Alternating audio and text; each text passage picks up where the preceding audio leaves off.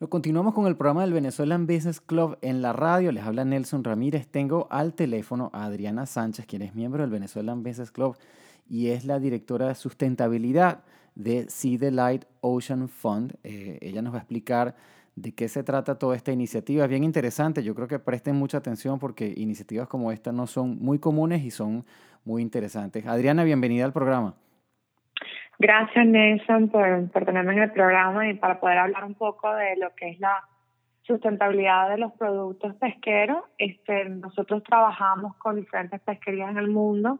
Hay una necesidad de proteger el recurso, de mejorar el manejo de la pesca, para no solamente proteger el recurso, el stock del producto, sea un atún, sea un el dorado se llama también perico en Perú, pero también proteger las comunidades pesqueras que dependen de la venta de estos pescados. Entonces nosotros empezamos con Sea the Light, que es un importador de pescados congelados aquí en Miami, y a raíz de esas iniciativas de sustentabilidad creamos Sea the Light Ocean Fund, que es una fundación sin fines de lucro que maneja todos estos proyectos de la mejora de la pesca. Entonces tenemos proyectos en Vietnam, en Indonesia, con el atún.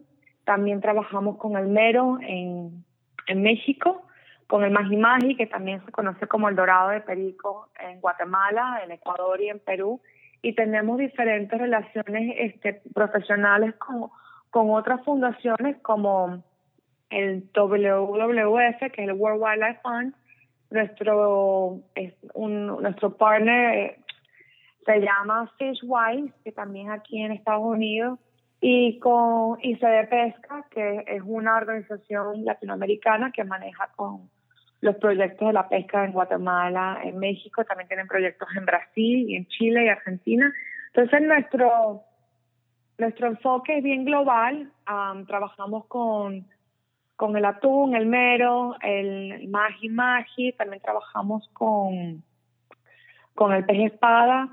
La idea es cambiar un poco el arte de pesca, introducir medidas como los anzuelos circulares para la captura del atún y así proteger a las tortugas, claro, porque así las tortugas no van a morder los anzuelos circulares, y si se los muerden es más fácil poder remover el anzuelo de su boca. Debido al tamaño del anzuelo circular no se los tragan, que es lo que pasa con el anzuelo típico, que es en forma de J. Es un anzuelo, se llama japonés, y entonces tiene como la forma J, que desafortunadamente las tortugas se las pueden tragar más fácilmente. Trabajamos con la colección de datos sobre las pesquerías del atún, del mero, en diferentes países, para poder hacer un asesoramiento de saber cuál es la cantidad del stock, ¿no? Cuál es la salud de ese stock, y también trabajar con las organizaciones gubernamentales dentro de estos países para que ellos mismos desarrollen medidas y regulaciones que puedan ser enforzadas para la protección del recurso y de la pesca. Entonces, a raíz de todo este trabajo que estábamos haciendo en los últimos años, decidimos hacer un evento que se inauguró el año pasado, que se llama Taste of the Sea, y el propósito es hacer una degustación, trabajar con diferentes chefs y restaurantes aquí en Miami y con diferentes organizaciones dentro de esta área que son locales, que tienen también la misión de proteger el ambiente, para poner un evento, una degustación en la que las personas pueden atender, comer estos platos deliciosos que hacen los diferentes chefs con el producto que viene de estos proyectos pesqueros en los que estamos trabajando, y asimismo aprender cuáles son otras iniciativas que se están haciendo localmente aquí en Miami o en las áreas cercanas. Entonces, el año pasado y este año nuevamente estamos trabajando se llama el Loggerhead Marine Life Center. Están en Juno Beach y ellos tienen un centro de rehabilitación y protección de las tortugas aquí en Florida. Trabajamos también están representando la Universidad de Miami. Vienen estudiantes y grad students del programa de estudios sobre los tiburones. Ajá. También viene una organización que se llama Shark Team One, que se dedica a la protección de los tiburones. Coastal Steward, que hace la protección de las playas, organiza limpieza de diferentes playas aquí en Florida.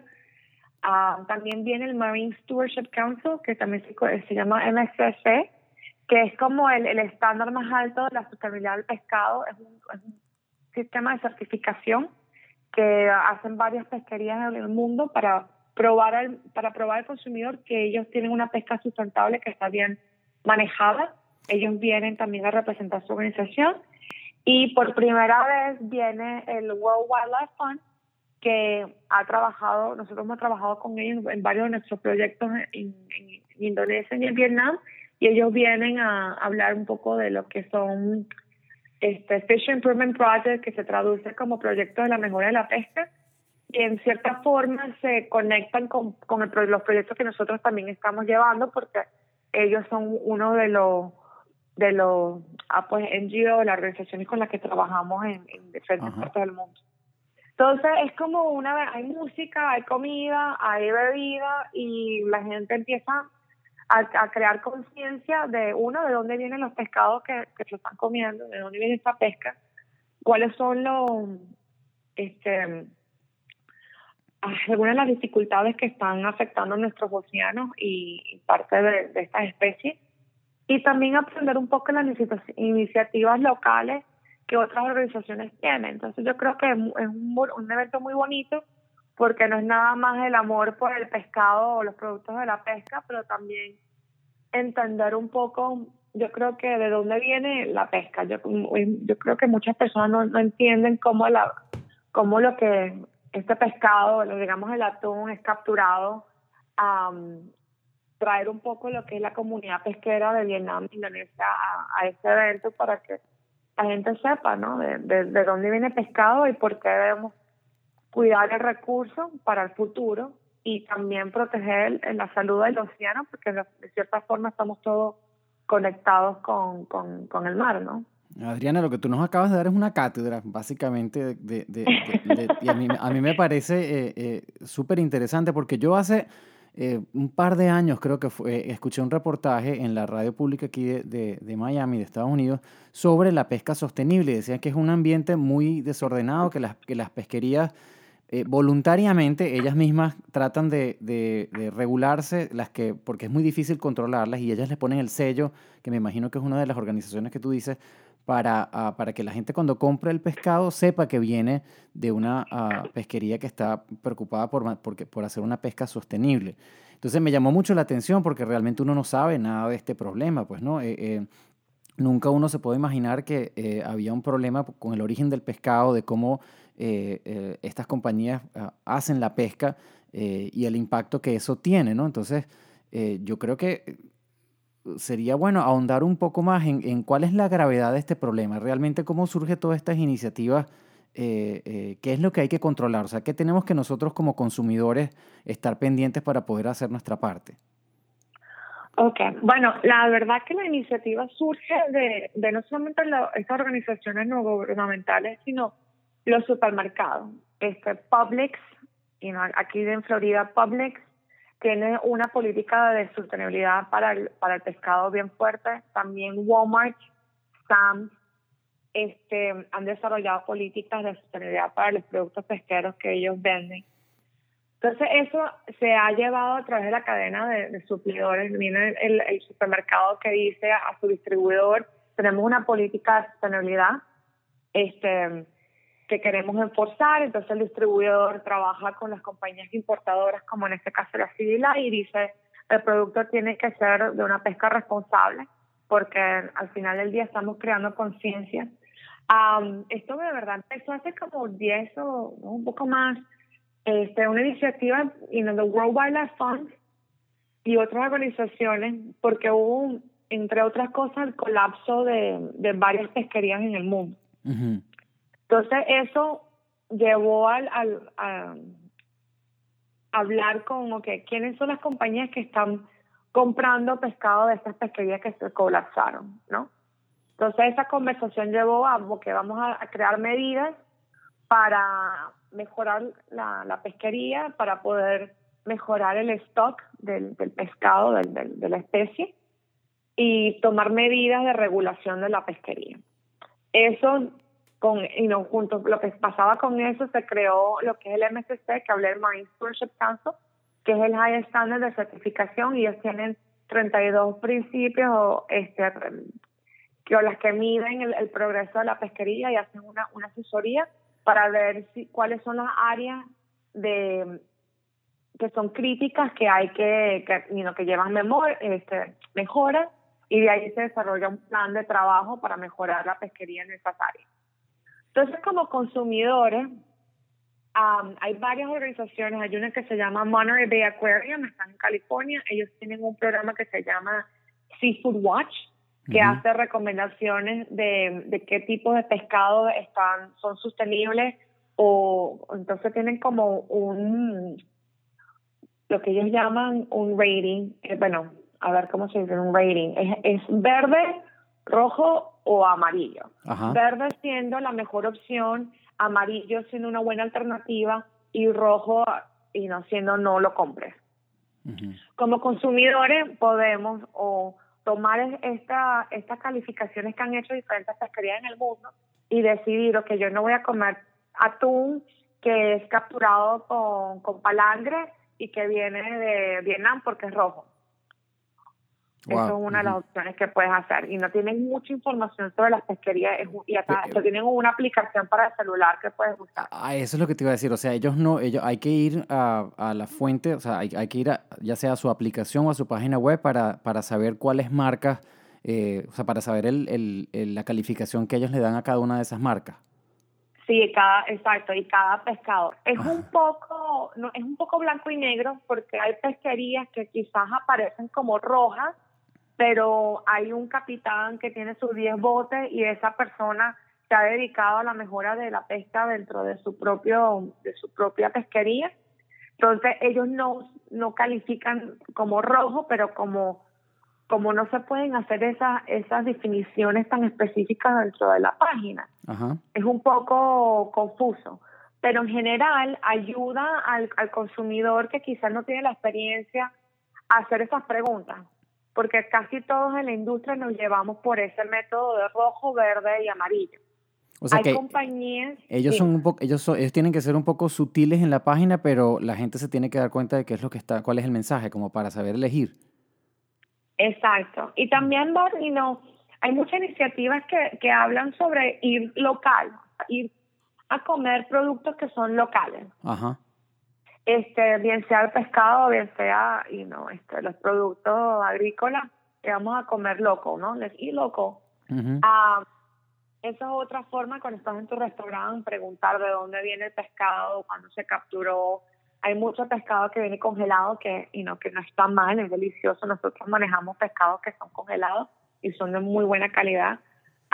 Pero hacer las preguntas, yo creo que cuando uno se pregunta, lleva al que está vendiendo, bien sea el supermercado, a hacer esas preguntas más adelante. Entonces ya no es, estoy comiendo bluefin tuna y el bluefin está a casi de tipo de extinción, entonces ya no se come bluefin, porque la gente empezó a preguntar ¿por qué me sirve bluefin si está a punto de extinción, ¿no? Okay. Entonces ya no se sirve, por ejemplo.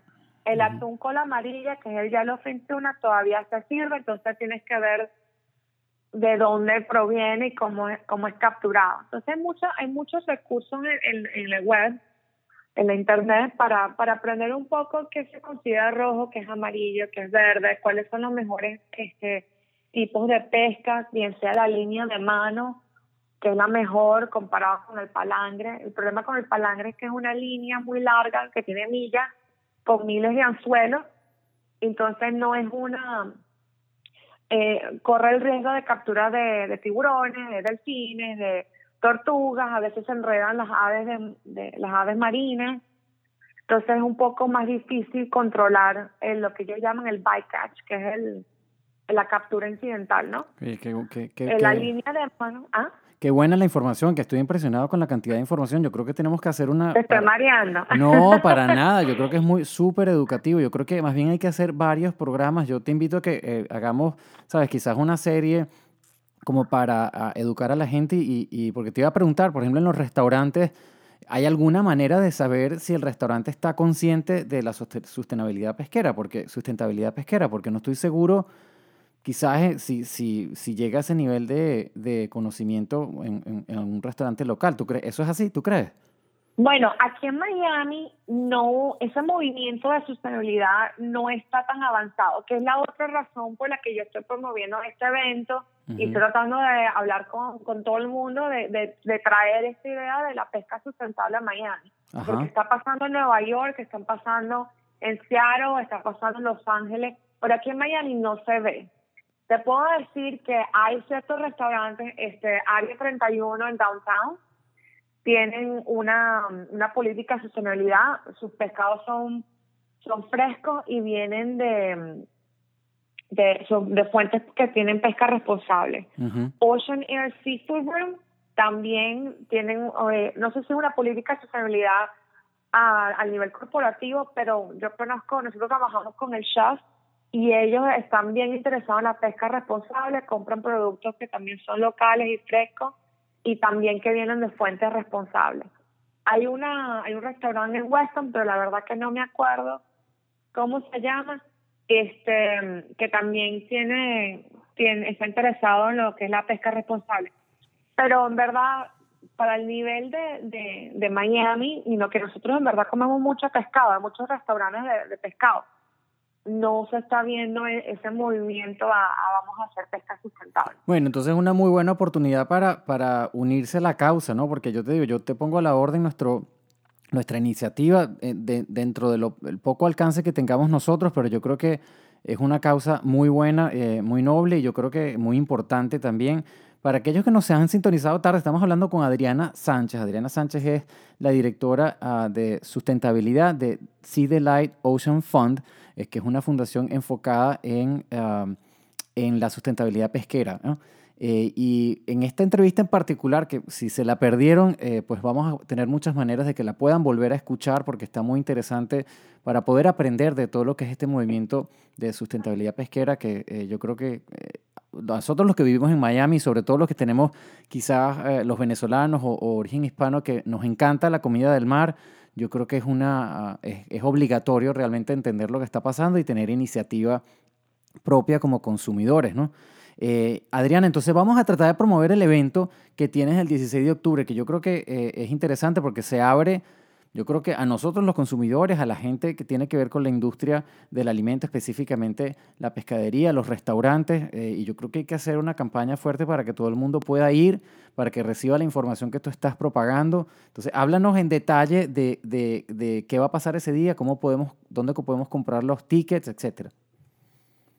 Ok, bueno, el evento es, como dices tú, el viernes, octubre 16, empieza a las 6:30.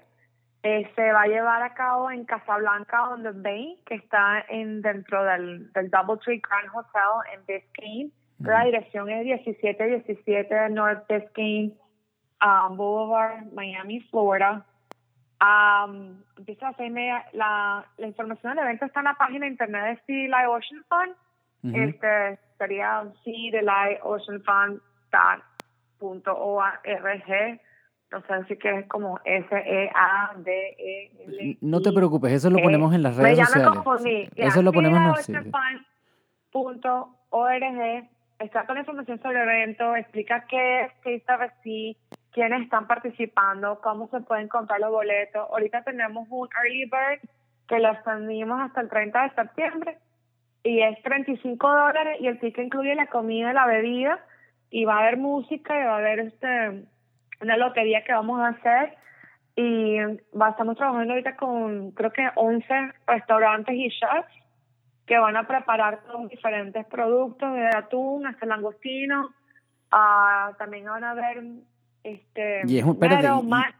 y es una gala con antifaz, ¿no? Porque la cosa es enmascarado. Bueno, es enmascarado porque quiere traer una máscara, no es así, una gala de vestido largo, es bien cocktail, after hours, Ajá. bien casual. Si quieren traer su propia máscara, chévere, si no vamos a tener máscaras que podemos dar a las personas. Ah, qué bien. Cada entrada, con cada entrada les incluye un ticket del raffle, si quieren comprar más se puede, el raffle será la lotería.